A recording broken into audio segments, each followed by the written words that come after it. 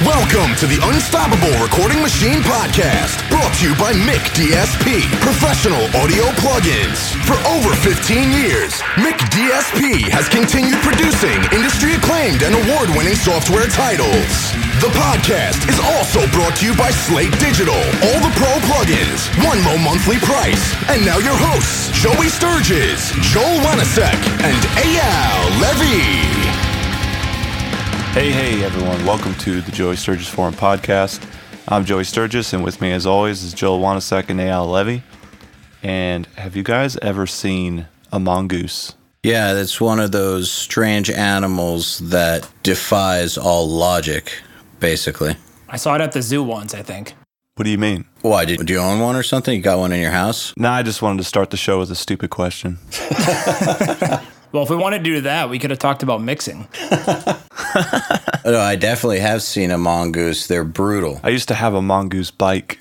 Do you remember mongoose bikes? Oh, that's a little bit different than an actual mongoose. Well, yeah, obviously there's... I don't know if you can really even ride a mongoose. Is that like a thing? Well, you could if you were a small person.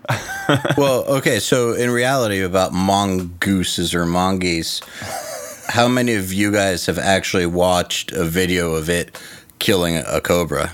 I've seen that, dude. You don't mess with a mongoose, it'll whoop your ass. Joey, have you seen that? No, I'm looking this up right now. Oh, it's awesome. There's like all these cool insect videos and like for example, I watched a rabbit school a snake because it like constricted its babies last week, and it was like the coolest thing. And all of a sudden I look up at the thing and it's like 2 hours later, and all I've been doing is watching bug or animal fight videos. The thing with a mongoose is that it's known for going after king cobra snakes, and it will kill them. It's kind of amazing. Yeah, I'm watching it right now. It's like a 6-pound animal, but it can kill like massive snakes and stuff That are highly venomous. Yeah. Find the most badass thing possible, then fight it to the death and make a living doing it. That's pretty sweet. Yeah. I've heard that the pay rate for mongooses is one of the highest paid jobs in America. I wouldn't be surprised. Oh, you were saying holy shit? Yeah, because I'm watching it fight this cobra, and the cobra is trying to strike it, and then it just like jumps in the air and does like a 360 hurling backflip or something. It's just amazing. Yeah, it's truly a superior little dude right there. The real question is, can you do a 360-degree hurling backflip on your mongoose bike? Maybe that's why they named it the mongoose. I had like a dino, but my buddy had a mongoose, and he could never even get off the ramp, so I don't know. What is a mongoose bike? Is this something that like you... It's like a trick. It's a trick bike from the 90s. Yeah. Stuff I never did because I didn't want to hurt my hands. Oh, word. Well, we didn't really have friends either, but we used to watch kids play with them outside in the street while we sat by the window and calculated audio stuff. Wow, you're such a loser. Well, no, there was just this whole thing about I wanted to be a guitar player, and if I did dumb shit like that, the likelihood of getting into an accident and ruining my hands was way higher than if I didn't do dumb shit like that. And the thing is, there's lots of people who, when I was younger, would call me paranoid or a pussy or whatever for not getting involved in activities like that, but just about all of them at some point have broken some major bone in some stupid fucking accident. That's a great point. I had a friend, Philip, in, we'll just say elementary, middle school, and he broke 9 bones. It was 1 to 2 every year for a series of like 5 years. We'd go out and play. He'd build the biggest bike ramp, and he'd always have to jump off it. I'd be like, I'm not jumping off that shit. He'd be like, oh, don't be a pussy. And then he'd go and break his freaking like clavula or some bone. Is that even a bone? It sounds like a bone. Yeah. Pick a bone that sounds like it would hurt a lot to break, and he broke that. And he broke it often. So the way I see it is, if you value your appendages for something, don't get involved with things like that. Here's another perfect example. Kevin Talley, a drummer, who actually, I mean, he's just this invincible dude. Since I've known him, he's just kind of always defied death. Do snowboarding, biking, all that kind of extreme stuff. But eventually on his dirt bike, he was on a sand dune, went over a cliff because he didn't realize it was a cliff, ruptured his lower intestine and had to be airlifted, almost died. Holy crap. Yeah, of course, since he's invincible, he's back to playing drums and suffocation, and it's as though it never happened, but any lesser human being would be dead. Well, I mean, if you're going to have like a death metal accident, that would be the best way to do it. It better be pretty death metal, yeah. Yeah, like that's cred, I feel like. That's just more street cred. Like, dude, intestinal puncture, not even a problem. Well, speaking of intestinal punctures... Yeah, what day is it today? Well, today we're doing a Mixed Crit Monday, and this one's going to be a little different. This is going to be a little bit more of a progress report on someone who's been subscribed to the show for a while and is doing a lot better now because of the show. Not just subscribed to the show, but he came to a boot camp that we did in Florida in December of 2014, all the way from Portugal. Yeah. That's commitment right there. Yeah. And he's mixing, is he recording as well? Do we know that? Oh, yeah. He's doing it all. He's one of these guys who builds his own recording desks, builds his traps, builds gear, buys the kits, builds the gear. I mean, he's doing it. That's awesome. Yeah, we just want to highlight this guy has improved leaps and bounds since he's entered our world, and hopefully we can make an example out of that and show you guys where he's at. Check out what his most recent work sounds like and kind of analyze it from that point of view. Yeah, and let me just also say that the first time I ever came into contact with this cat was right after my Creative Live mixing class at the end of 2014. I did a mix crit for him, and it was okay. I could tell he was talented. But since then, it's just come leaps and bounds, and so it's just always cool to see someone who actually has put in the work and gotten way better and, you know, is making a full-time living off of this stuff, doing what we said. Absolutely. Someone actually listens to us? Come on. Yeah, it's weird. Go figure. I can't even get my kid to listen to me. Well, you know, maybe we need to bring him on Mixed Crit Monday. Well, not that one. He doesn't talk yet. Even better. So anyways, dude is Tiago Carvalho. I hope I pronounce his name right, and we are going to bring him into the call now. Hey, welcome to the show, Tiago. How you doing? Great.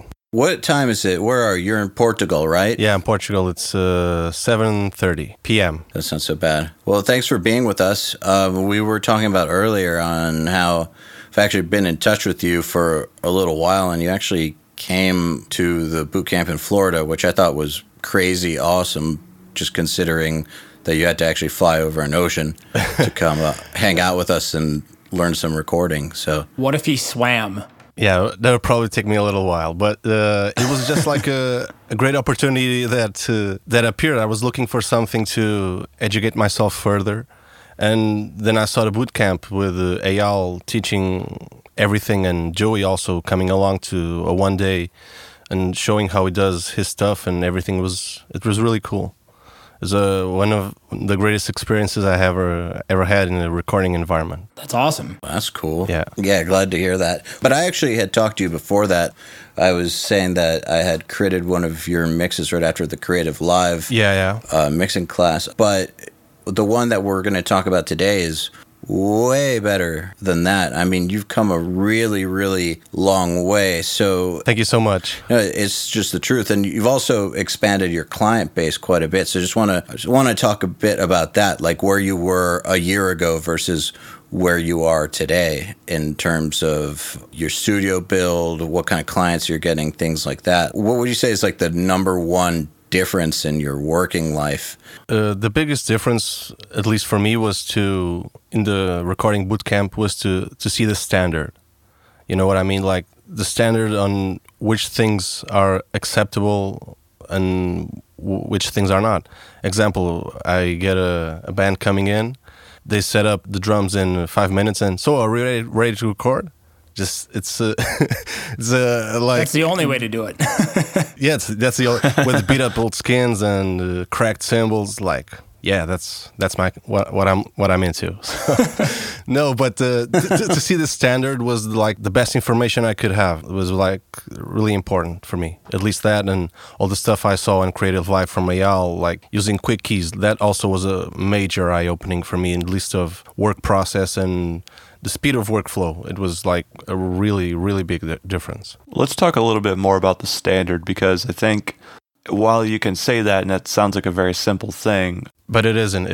It's a huge difference. Like Eyal showing me like this snare, well tuned, proper mic placement, a good preamp, and a proper level, and this is what you get. I was even talking to Eyal. I never got a snare sound like this in my environment. It was well, now you know, and that's right. Now I know, and I can apply it, and I've been applying it in the recordings I've been done. I haven't recorded many drums since then. I'll record like 2 or 3 bands doing live drums, so I haven't been able to practice all of that stuff that I learned in the boot camp. But every time I get a chance to try it out, different things I learn, I do it. I think that one of the hardest things for people who are coming up is just knowing how good is good enough with something, because, you know, you have the records you listen to. That's one thing. But unless you're actually there in the room with the person making them, you don't really know what it took. Like, for instance, with your way you track drums, like, for instance, you like 1 or 2 days to set up, choose the right snare, the right toms, the right cymbals, the right skins, the right beaters, or whatever. All that stuff, it's the accumulation of subtleties that, like you always talk about. It's the accumulation of small stuff that in the end makes the big picture. Like having a sweet kid all mic'd up and then the drummer sucks. Or the other way around. A great drummer, but a crappy kid. I've had all of those experiences, and now some of my clients, I'm starting to talk to them more about this and the important, because at the end of the day, it's their money. It's like 1 more or 2 extra days in the studio. It might not be in their budget, and they're not willing to go the extra mile. But now I can explain to them more articulately that all of those things make a difference in the end results. And it's like, we'll fix it in the mix, we'll just put a sample or whatever. It's not like that. At least from what I saw in the bootcamp, it's like shit going in, shit going out, or gold coming in and platinum coming out. It's the same principle. Well, one of the hardest things when you're first starting out is getting your clients to trust you. So if a client doesn't trust you yet and you say, well, your timeline for getting these results is unrealistic, we actually need a little bit more time to get it done, someone who doesn't have a track record or is just starting might get resistance. The client might say, you're just trying to milk us for money, or the last time we recorded, we set up in 1 hour and did the whole album in 3 days, so why do we need to take the time? And as you... Exactly. Yeah, but if you actually understand why in your bones, like you really get it, it makes it that much easier for you to explain it. Yeah, and now it's what you said the other day, what are you pretending not to know? When I didn't know, that could fly. It could happen. I haven't changed my snare and the skin in 3 months. And I say, okay, I'll do it. But now I see the standard and I can't. I just insist you have to get new skins. Everything has to be perfect, tuned, and at least the best of what we can do and to our knowledge. Of course, I don't have like a super big drum kits lying around. I have just 2. But even with those 2, we can pick and choose like 4 snares. We can choose one or the other and try it out. And the end result, they hear it. When they trust me, the new clients I'm getting, recording stuff, when I explain this to them and they say, I don't mind spending 1 or 2 extra days just to get the right tones and everything, and they see the difference. And that's the most rewarding thing. They trust and they hear the difference from previous recordings or whatever they had in the past. I feel like a really important takeaway, too, on that when communicating with clients is that, you know, if you're trying to get signed as a band, you're approaching investors, and investors want to know if they're going to pour a bunch of money into you, what is it going to sound like, and is it going to generate a return? So it's very important that the band understands and you communicate to them as the producer that they have to do a really awesome job, because if they do a great job, they will look like a great professional band. If they do a crappy job and try to half-ass the recording, they will look like that to the investor. And why would you invest in something that's going to fail? I mean, no one wants to fail, and especially when you're playing with real money. Yeah. There's something that Andrew Wade said when he came on, which I really liked, and he was like, hey, you know what? There's like an assumption here that is getting lost in translation or somehow is not being made apparent. And that is, we're all trying to do a good job here. The end goal of this is for everyone to, you know, create a great product so that we all benefit from it. Yeah. You know, my name's on it, your name's on it. I want to be good, you want it to be good. So even down to like not even just an engineering thing, but even on a production level, it helps to have that sort of common understanding and that trust. It's hard to get to that point, though, where there is that trust. But I think that definitely the more confidence an engineer can have, the easier it'll be for a band to trust them. Of course, their track record speaks volumes, but if you can articulate very, very well why it's important to take certain steps to get a better result, it's that much easier to convince them that you're right. Well, confidence is everything, too, as a producer, especially when you're working with a new client, because people will come in and they're unsure. They've never worked with you. They may have heard of you. And, you know, they've heard some of your work, but they have no idea what you're going to do with them. And if they walk in and you're super confident, super upbeat towards them, you're conveying a lot of energy and excitement and enthusiasm, they're going to pick up on that vibe right away and they're going to lock into it. And it's going to be a much more positive session, and they're going to be a lot more willing to listen to your ideas and to try them, as opposed if you kind of come in with poor body language and posture and you're just like, hey, what's up, guys? And, you know, you kind of look downtrodden. You got to come in with a little bit of spark and a little bit of spunk, for lack of a better word.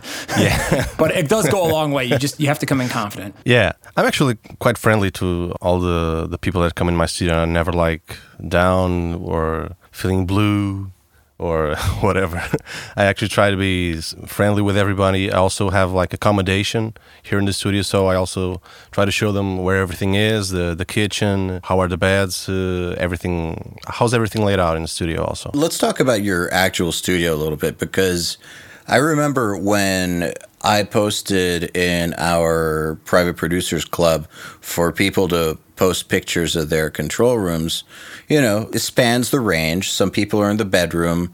Some people are in really, really nice rooms, and everything in between. Yeah, widespread. Yeah, but the thing that's special about yours was that yours looks great and everything, but you built that yourself. Let's talk a little bit about that, because a lot of people think that you can only have a great-looking studio or all these things if you spend a ton of money. RLX all the way. Yeah, right. Don't do that, guys. No, actually, I've always been like involved in doing DIY stuff. It's always been like a fascination for me, like knowing how stuff works and knowing how to build stuff. First of all, my studio was like a really small one room where I had 2 rooms in one. One was the control room and one was the tracking room.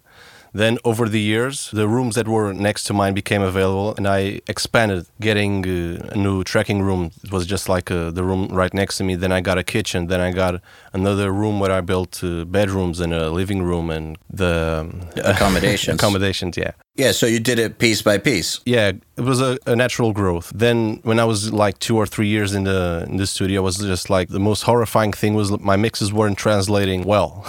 They sounded great in the studio, but then as soon as I took them out, put it on an iPod or took them to my car, it sounded like crap. And then I thought, maybe it's the monitors, maybe it's this, maybe it's that. And then I thought, maybe I should just treat my room. And then I looked up how to treat your room. I called a friend of mine who was actually my teacher, is an acoustics expert. So I brought him in and we did like a couple of tests during 1 or 2 days. And he gave me like a blueprint of, okay, you need to do this, this, and this. So I got to work, ordered all the wood I would need for the construction, and then started putting it piece by piece. And the cost of doing that? Fraction. It was like everything. I did the walls, I did clouds, and it was all like under 500 euros. Really cheap, and just takes a little bit of time. And if you have like a friend or two that can help you, it really speeds up the process. So guys listening, that's about 500 euros, maybe about $750. Yeah. Look in the Private Producers Club and search for my post asking for people to post pictures of their control rooms and look at Thiago's stuff. It looks amazing.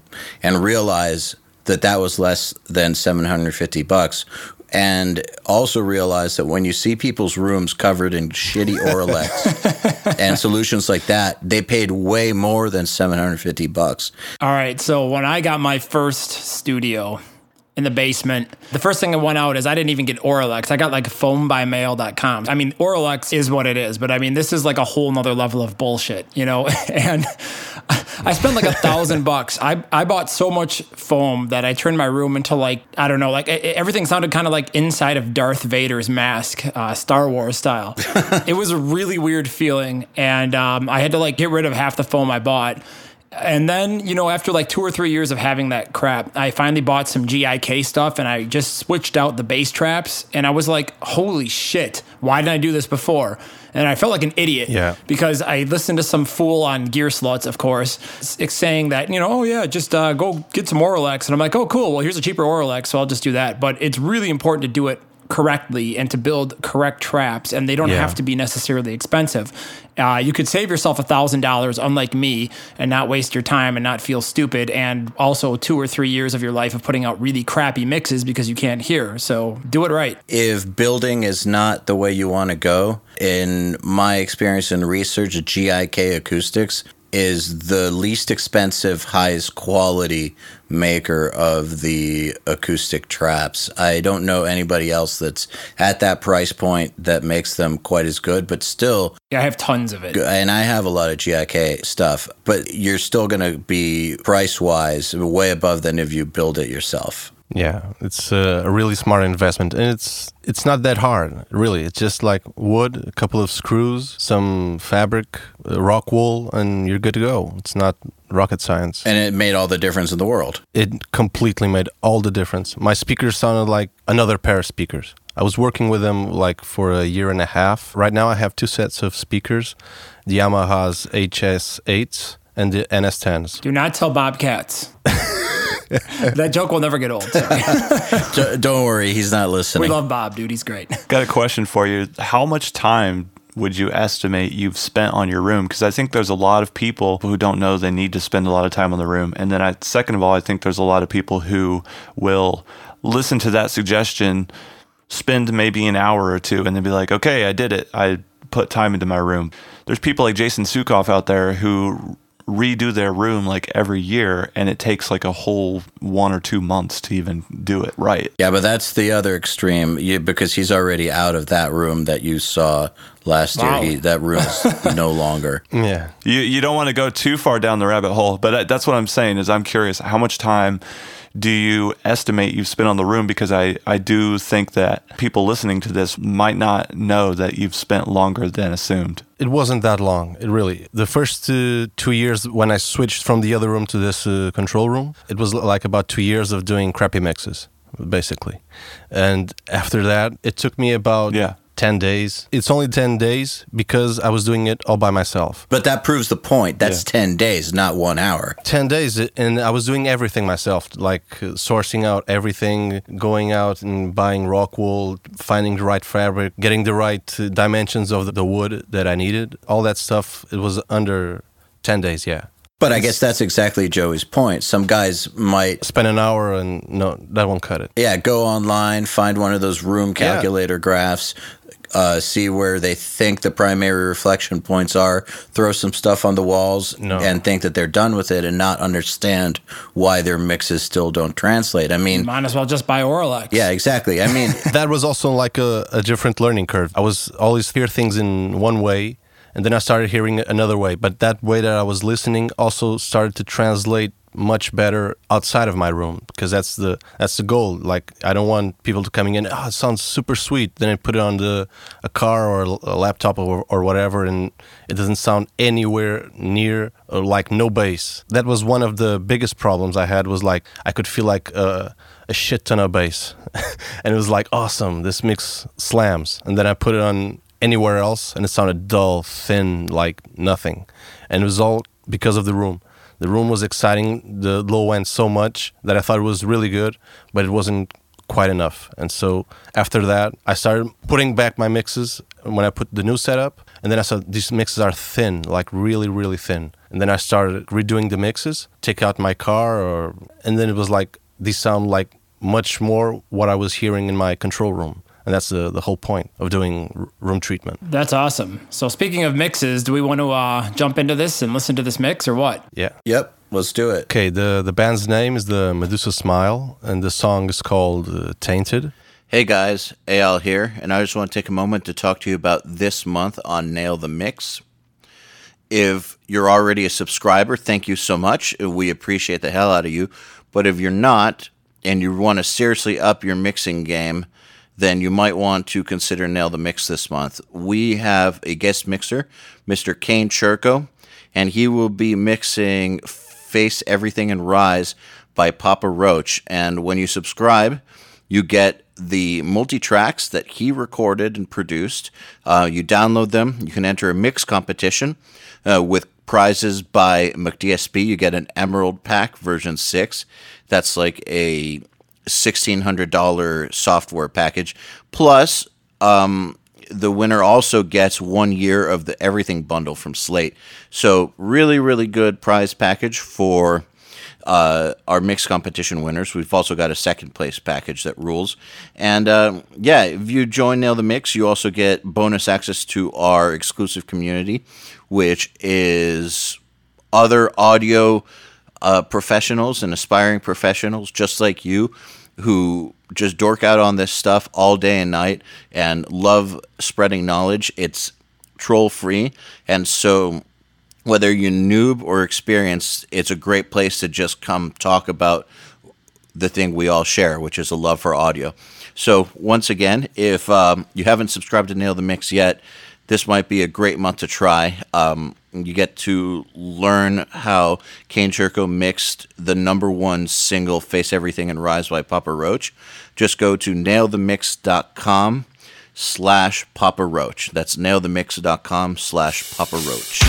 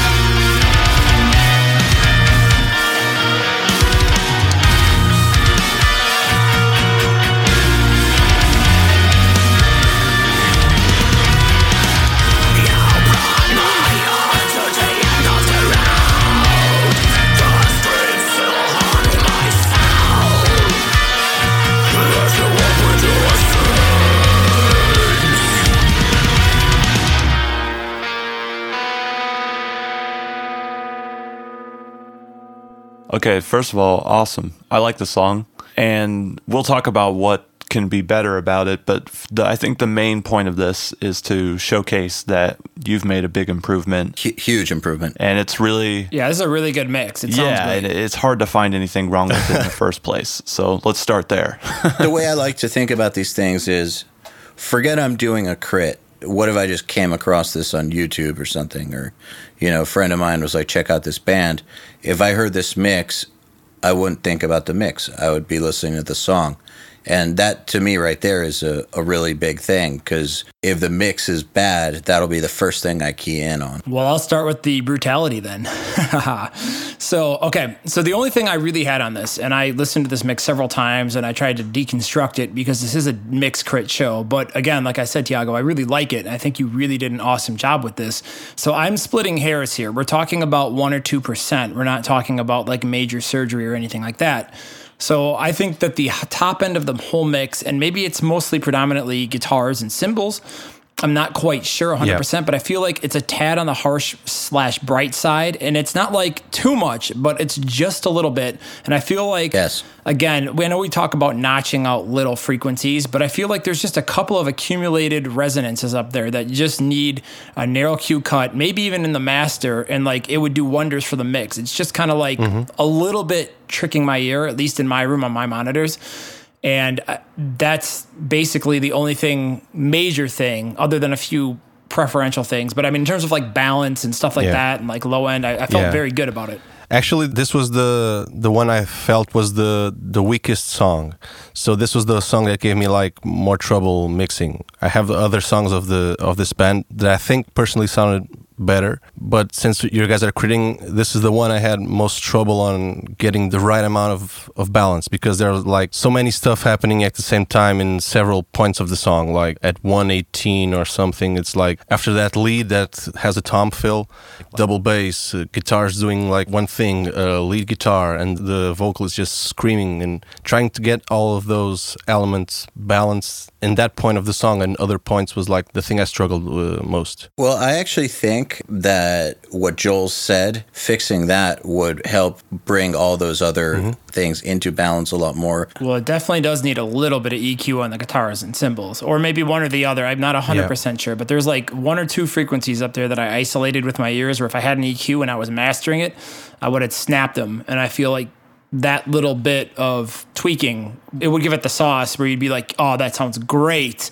as opposed to that sounds really good. It would fit better, yeah. So it's really subtle. It's definitely not like a major issue. I mean, anything else you guys have that you guys thought? Yeah, for me, the only thing that I really wanted to sort of harp on you for was the vocals kind of fit in with everything. And that's not always a bad thing, but I think being on the cutting edge of modern production and modern mixing sound, the idea is to kind of incorporate other genres that have taken the craft itself further. So, like, in my opinion, I kind of believe that pop music and more polished type stuff has taken modern production to a whole new level. And so slowly over time, like when, let's say, pop music takes a giant leap forward, it takes about 5 to 10 years before that applies to metal and rock and other more grungy genres. So my feeling towards this song in particular was that the vocals are still living in the past, sound-wise or sonic-wise. And what I mean by that is I think they should be more upfront, and it's not just a volume thing. I think it's kind of a trendy EQ thing that just isn't quite happening there. And I expected to, out of hearing everything, like, the way you've got the kick sounding, the snare, you've got the guitars. Yeah. It does sound like it's trying to kind of compete, but then the vocals just blend in a little too much. I thought that the vocals could have been a little bit more upfront, have a little bit more high-end EQ, and I just want to make a guess. I could be wrong, so I'll eat my words, but I feel like you used an SM7B for the vocals. Actually, I can't remember. I was waiting for the drum roll. It was either the SM7 or the U87. I'm really not sure.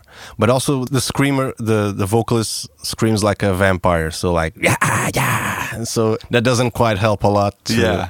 I know what you mean about his voice was just so present in that frequency range. I just tried to blend it in as much as I could. I know what you mean, Joey. And it wasn't like a pretty frequency with his specific voice. Just because of the way he screams like, yeah. There's also the issue when someone screams like that, you want to add some presence, and then as soon as you do, you start to hear this weird, like almost like a raspy white noise type of thing that you can't get rid of. So you can't always do it, and it can be challenging if you are very determined to do it, even though that's what happens when you try. You can go in and like do a whole bunch of automation or use like a weird combination of like transient designers and stuff. I did a lot of automation on this song, yeah. And that's good, and that's showing progress. But that was my only concern, was just the vocals are a little bit not competitive in terms of what they sound like. I got one more. Okay. This is really a preferential thing, but I wish there was just a little bit more 200 in your snare, like a little bit more thwack, in the bottom end. Yeah. Just a little bit. Yeah. Because like the mix was really heavy and it was really slamming, and the kick drum and the bass and the guitars are super powerful, and the snare was almost there. Almost there. Yeah, it was so damn close, and I feel like a dB or two at 200, maybe 3, or like a little bit of harmonic excitement in that area would be. That's it. It would just have that bottom where it would really lock. Only wished I had the DFX side when I mixed this. I'm using it all the time, but back then, I'm using it now on almost everything. I just love it. DFX side is like my new best friend. That's awesome. It does a really good job of getting like that 200, because sometimes you can't get it with EQ, but that extra harmonic content down there, especially like on vintage mode. Yeah, just like a little nudge and mix A/B it, and it's a huge difference. Not huge like it's 8 to 80, but it gives it that little humph in the mix context. Absolutely. The other thing that I think we could touch on is what you've done right. And what would be nice is to point those out specifically so that the people listening to this song can also get their own understanding of what the standard is. One thing that I want to say then on that topic is, if we want to just take it apart a little bit, one of the things that I think you did very well is how your kick levels change in accordance to how fast the material is going, because that's super important. That's one of the main things that I get people messing up when I'm doing these crits, and I didn't at any moment feel like the kicks were either too soft or too loud. They felt just right, like they were, number one, anchoring, and number two, driving the song exactly how they needed to. I also really liked how they locked with the bass and like the low end of the guitars. Like I said, the mix had a lot of energy to me and a really good aggression for the type of style it is. And like when I hit play, I immediately just started kind of nodding my head, as opposed to being like sitting there with my hand on my chin, thinking and analyzing and ripping apart the mix. So that was a good sign. I felt like I caught the energy of the mix right away. So you really, I feel like, nailed that balance right there, which is, I consider, the backbone of any mix. Very, very important.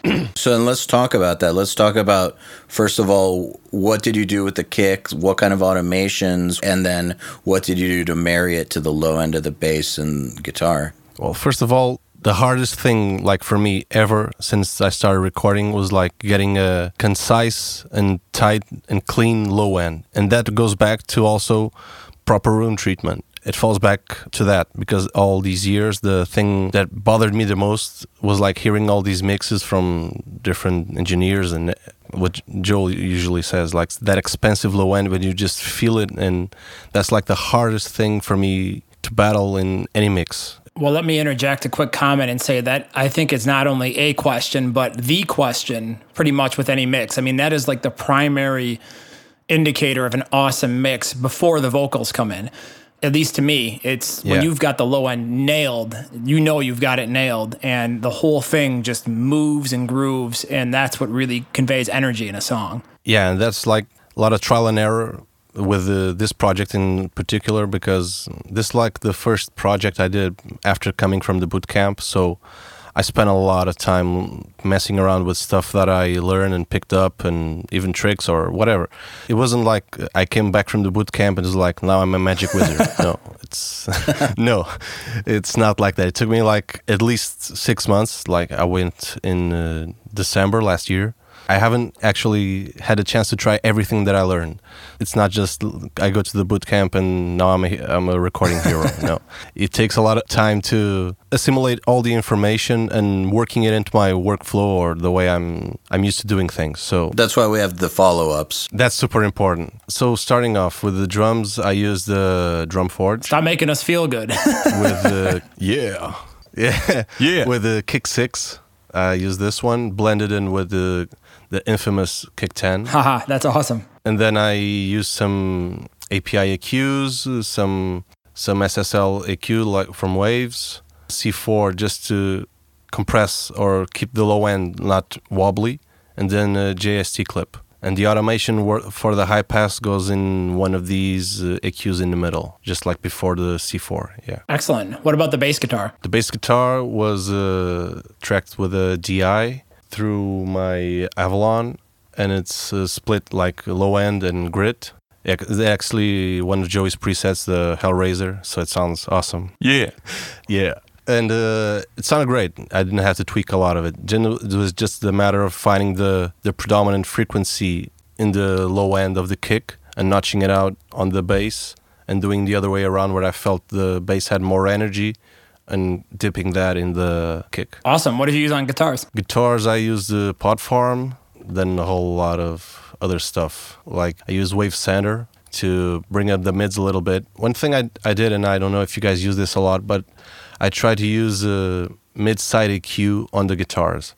I don't know if you guys ever use this or try to use this. I've never done it. Other than like in mastering, I should also add. I was just trying to mess with it and it sounded good. So it was like a FabFilter Pro Q in MS mode and just trying to sweep around some of those frequencies in the vocal range, like from, let me see, 1K to 3.5, notching out a little bit in the middle of the guitars, so it doesn't clash with the vocals as much, but just a tiny bit, like 2.5 dB, yeah. And where did you high pass the guitars at? 83. Okay, let's talk about whatever else you did on the low end and the low mids of the guitar to get that to work with the bass. On the guitar, I also use a C4, nothing much there. Trying to find the right frequency, it's around, I think it was like drop A, but I might be wrong.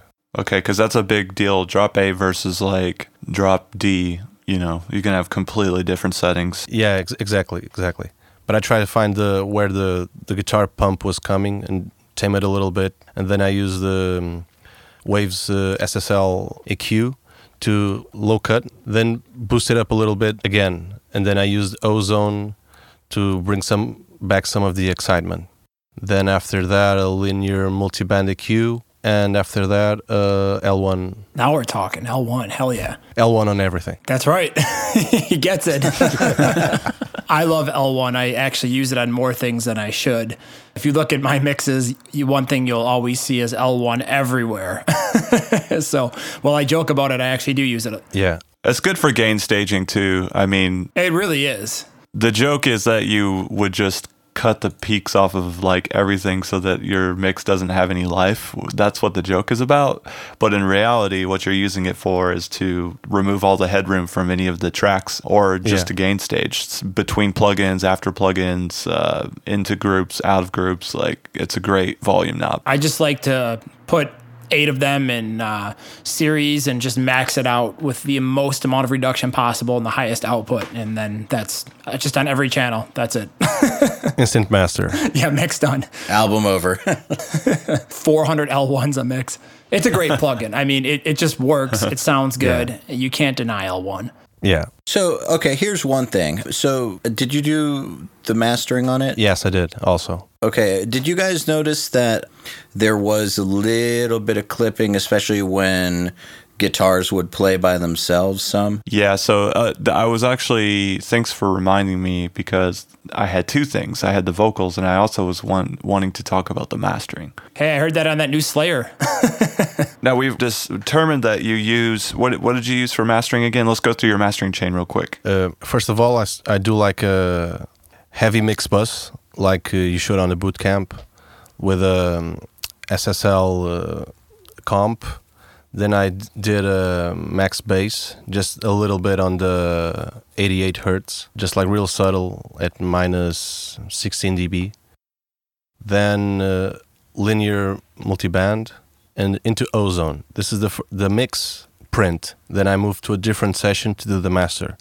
So one of the things I noticed with after the mix was done, after I bounced it, and I came back to it like a couple of days, and one of the things I was concerned was like the low end wasn't as tight as I thought, so I printed the mix back through some Neve preamps, and it just came to life, and I was really glad with that result. After that, the linear phase EQ just to notch out some frequencies, and again, linear multiband, and then to the L1 hardware compressor. Yeah. Okay, so the hardware compressor, I am not going to be able to comment on that, but I can say that when you're using Ozone, depending on which algorithm you're using for limiting, it is possible to get clipping to occur. And a lot of people think that clipping can occur when it's just an overload of too many sounds or too much volume. So anyone that's out there who might be doing this similar chain as you, they might think as long as I don't overload this or I don't have too much volume, I'm not going to clip. But that's not always true. The algorithm itself can clip based on what kind of content is coming through it. And that can come from doing the harmonic excitement in the wrong way or having your algorithm can have a clipping point too.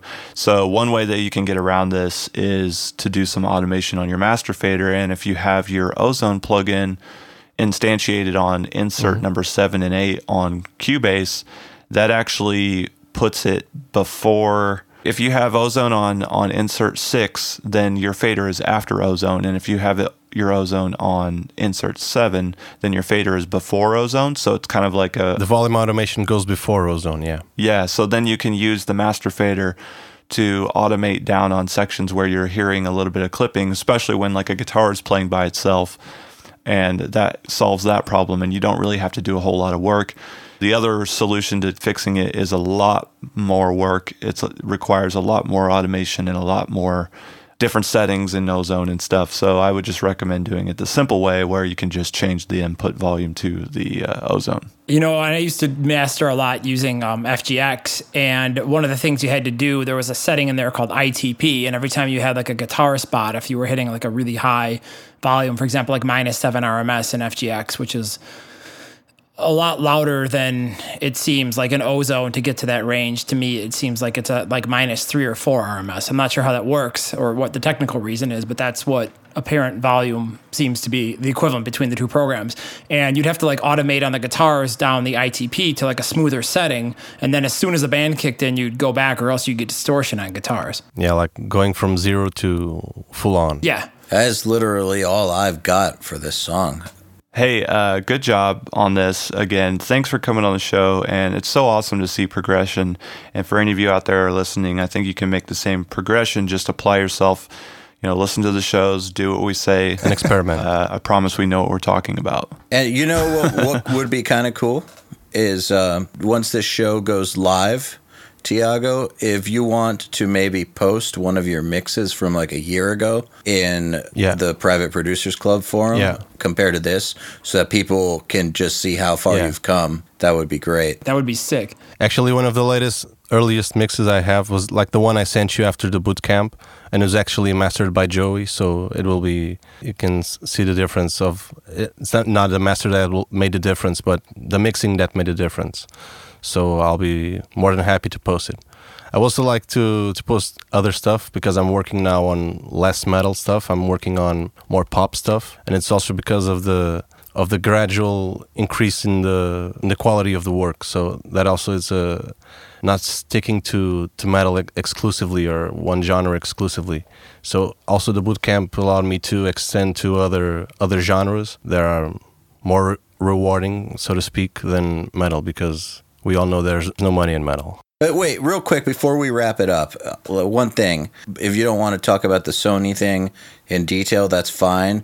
But maybe talk for a couple minutes about just some of the career opportunities that have started coming your way lately, because they're pretty legit, and I think that maybe they'll inspire some of the guys in the group. Yeah, sure. It started off because of the producer that I usually work with in the studio. He's also a really good producer, and that helps me a lot because I don't usually produce. I just mainly engineer.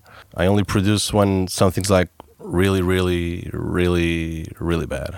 Like music without a single chorus, or the transitions are all fucked up and like 20 BPM changes. I try to steer the band in a better direction. And working with that producer, he also got better opportunities, and he started bringing his work so that I could work with him. So I think that's what all aspiring engineers or whoever's in this likes or aims for, like working with big companies, big projects. And it's also a lot of responsibility and lots of stuff I wasn't used to, like being able to, one thing was I got married like two months ago, and as soon as I got off a 16-hour flight, I had to come to the studio and mix something to deliver, to go to master. It was like the craziest thing.